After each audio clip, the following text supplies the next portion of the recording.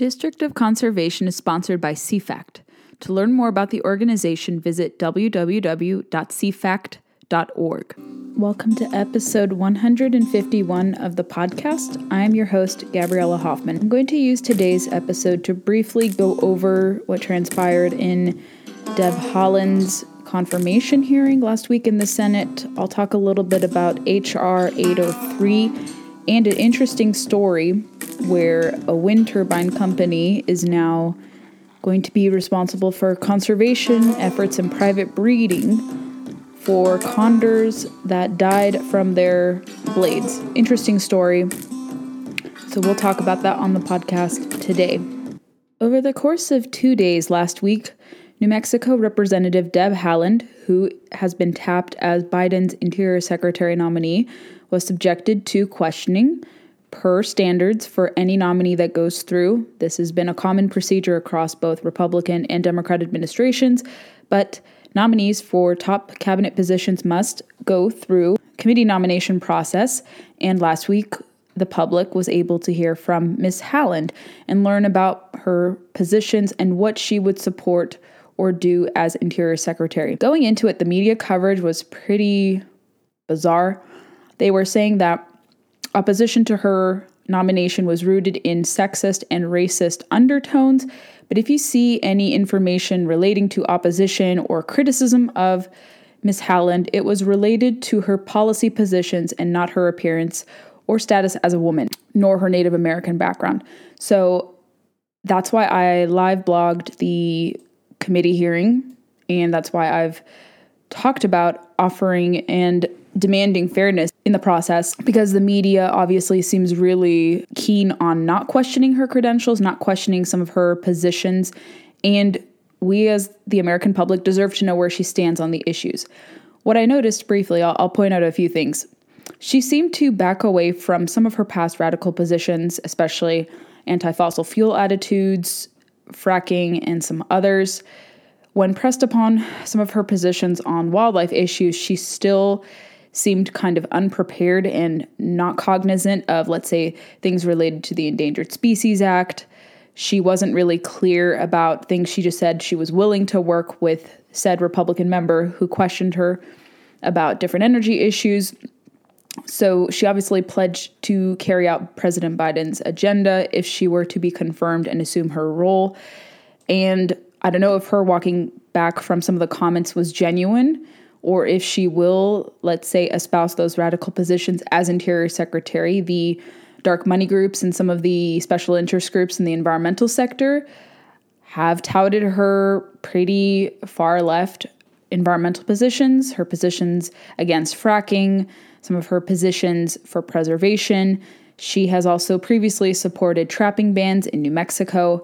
She hasn't really been a sportsman's champion openly. She has worked a little bit with Congressman Don Young on some things, but she isn't really an open sportsman. I don't see her supporting big game hunting or trapping. And there's certainly some other questions we should have. Granted, if she does cross the Senate Committee on Natural Resources and gets the go-ahead and goes to a full Senate vote, it'll be interesting to see which Republicans may vote for her. As noted by Politico, Chairman Manchin said that he would back her nomination, and he is quoted as saying, "While we do not agree on every issue, Haaland affirmed her strong commitment to bipartisanship, addressing the diverse needs of our country, and maintaining our nation's energy independence," he said in a statement. He proceeded to say, "I believe Deb Haaland will be a Secretary of the Interior for every American and will vote to confirm her." And this is from last week, February 24th. There's also chatter that maybe Lisa Murkowski of Alaska, who previously served chairman of the committee before Democrats took over, may be a swing vote because Alaska has a pretty big Native population. About 18% of the state's population is Native. Perhaps she could be the committee vote. But if it were to go to a full Senate vote, I expect it to be one of the tightest of margins out there because it seems Republicans are, for the most part, united against Haaland's positions because she has supported the Green New Deal. She has indicated in the past that she wants to move away from fossil fuels, although in her committee hearing, she said she wanted to still factor it in, but didn't shy away from supporting the president's moratorium on future oil and gas exploration opportunities and on public land. So that's kind of the gist of it. I will include some reference points for you all, but if she were to be confirmed, it would be by a very narrow vote, I suspect, and that would include input from Kamala Harris, Vice President Kamala Harris, and we'll see when that happens. And when the full vote in the Senate does come, I will report on it for you all and report back to you what happens there. I want to talk about H.R. 803, and it's about wilderness areas and a bill that passed in the House recently, which aims to add extra protection to 1.5 million acres of public lands by designating them as wilderness. It would prevent new oil, gas, mineral extraction on more than 1.2 million acres of public lands and preserve 1,000 river miles by adding them to the National Wild and Scenic Rivers System. And that was from The Hill. Wilderness areas have been common in terms of sportsmen's issues. They can be quite contentious, but before I dip into the contentious part of it, there was a pretty narrow margin of votes in the affirmative for H.R. 803. 8 Republicans broke away from their party and supported it. For the most part, committee members on the Republican side were opposed to this, and specifically over the fact that there was no real concrete measure to address forest management issues, which have been long neglected. What the background of it from the Republican ranking member, Bruce Westerman, Congressman Westerman, and they had noted that H.R. 803 is a package of 8 bills that creates nearly 1.5 million acres of new wilderness, which is the most restrictive federal land use classification, permanently withdraws 1.2 million acres from mineral production, designates more than 1,200 miles of wild, scenic, and recreation rivers, expands nearly 110,000 acres of national monument land, and adds more than 400,000 acres of recreation, conservation, and special management areas in 4 western states. It would also create new management burdens instead of allowing agencies to focus their resources on what they already own. And his statement also said that H.R. 803 will effectively restrict forest management across wide swaths of federal lands. Does it pass in the Senate? I am not so sure, because that's a far more divided chamber, of course. And the Wilderness Society, I'm going to read to you why certain groups were in support of this, independent of my personal beliefs. I just want to read off for you all sides of this so you understand what wilderness areas are and some of the limitations or restrictions. And the Wilderness Society says, what can you do in terms of lawful activity on wilderness areas? And they cite hiking, camping, horseback riding, hunting, fishing, photography, and bird watching as common activities that you can do. Moreover, Outdoor Life published in 2019 more specifically about what wilderness areas do, how they pertain to public land, not private property. And they write that wilderness sets up a high set of standards for agencies like the Forest Service. In these areas, human management is secondary to the laws of nature. Industrial uses such as logging or ski resorts are not allowed, and there are limits to traditional uses such as grazing. Hunting and fishing have long been recognized as appropriate uses of wilderness areas such as hiking, horsepacking, and camping. However, motorized or mechanized transportation such as ATVs, snowmobiles, and motorcycles are disallowed, and aircraft are limited to pre-existing primitive airstrips. Even game carts and mountain bikes are disallowed in additional wilderness areas. I've spoken to numerous people about wilderness areas and the limitations, and when well-intentioned and targeted, perhaps these wilderness areas can do what is necessary to preserve wild spaces, to ensure that public land users can maximize outdoor opportunities. But kind of like national monument designation, they limit out people and certain outdoor participants from the equation. In this case, let's say someone is disabled physically. Would they be ruled out from accessing a wilderness area to go, let's say, fishing or hunting? If someone has mobility challenges, can they not use ATVs? And obviously you can't use ATVs.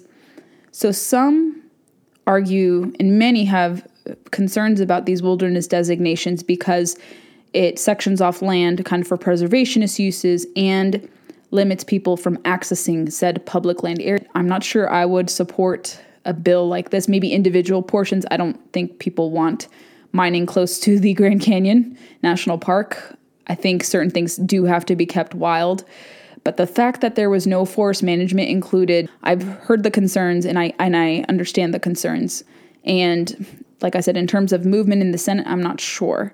But we're going to see a lot of these efforts. I think the Wilderness Society said this is a good first step, kind of previewing the upcoming battle over 3030, which would section off 30% of public waters and public lands.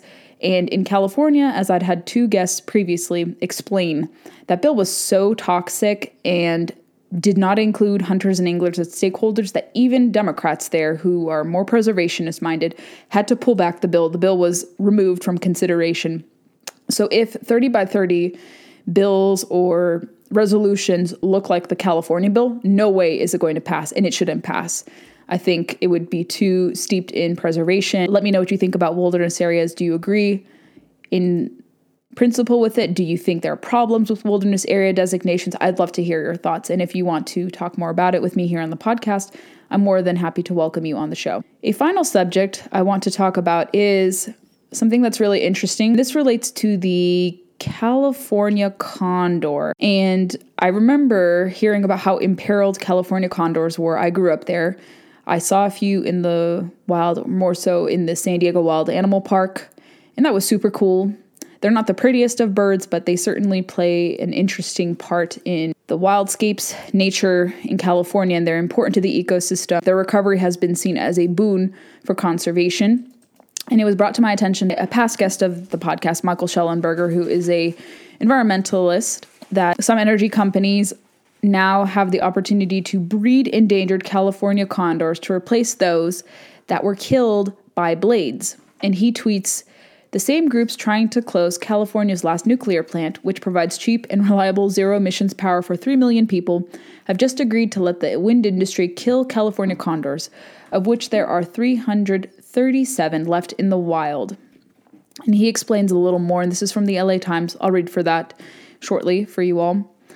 "Someone please explain to me how this is about protecting the environment and not about prosecuting a new religion. These people and entities have signed on this horrible deal," and he tagged Joe Biden, the Sierra Club, Audubon Society, Brunelleschi, the Natural Resources Defense Council, the Environmental Defense Fund, ABC Birds, Defenders, and the U.S. Fish and Wildlife. And a past article he cited from the Audubon Society added from the comments, "If any other industry was slaughtering raptors like wind farms, the Audubon Society would be screaming for jail down, but you lay down passively for big wind." And he says, "Rest in peace, Audubon Society." I did read through that Audubon Society article that the past Fish and Wildlife Service under Trump's administration approved of this, but it's interesting it got the green light from the Biden administration. They were supposed to have questioning until February 5th, if I'm not mistaken. Here is what the Los Angeles Times says about this very interesting quandary. "There are among the top goals of California environmentalists, preserving endangered species and replacing fossil fuels with clean energy.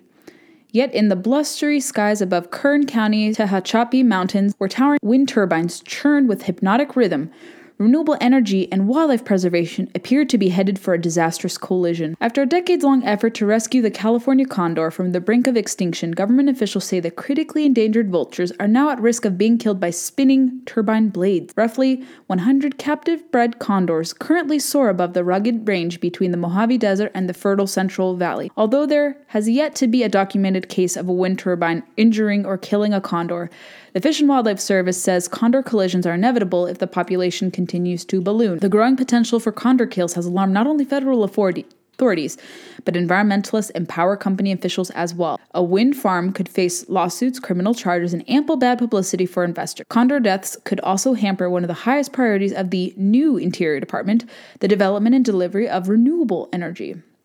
Now, federal wildlife authorities are taking the unprecedented and controversial step of helping a wind energy company breed the scavengers in captivity so that they can replace any birds that are killed by the massive wind converter. This is really interesting to see the fact that they would, especially those in kind of preservationist environmentalist circles, embrace this reluctantly or not so reluctantly.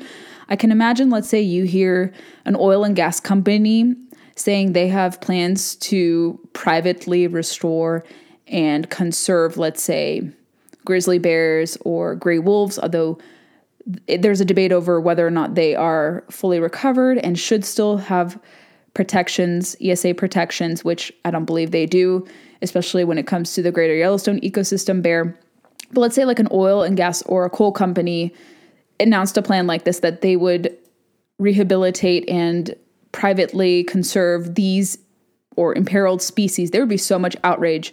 But the fact that a plan like this is kind of suspicious and suspect. There's a lot of debate on whether or not wind is viable because of how much land is used to build and construct these turbines. In terms of land use and conservation, it maybe isn't so practical.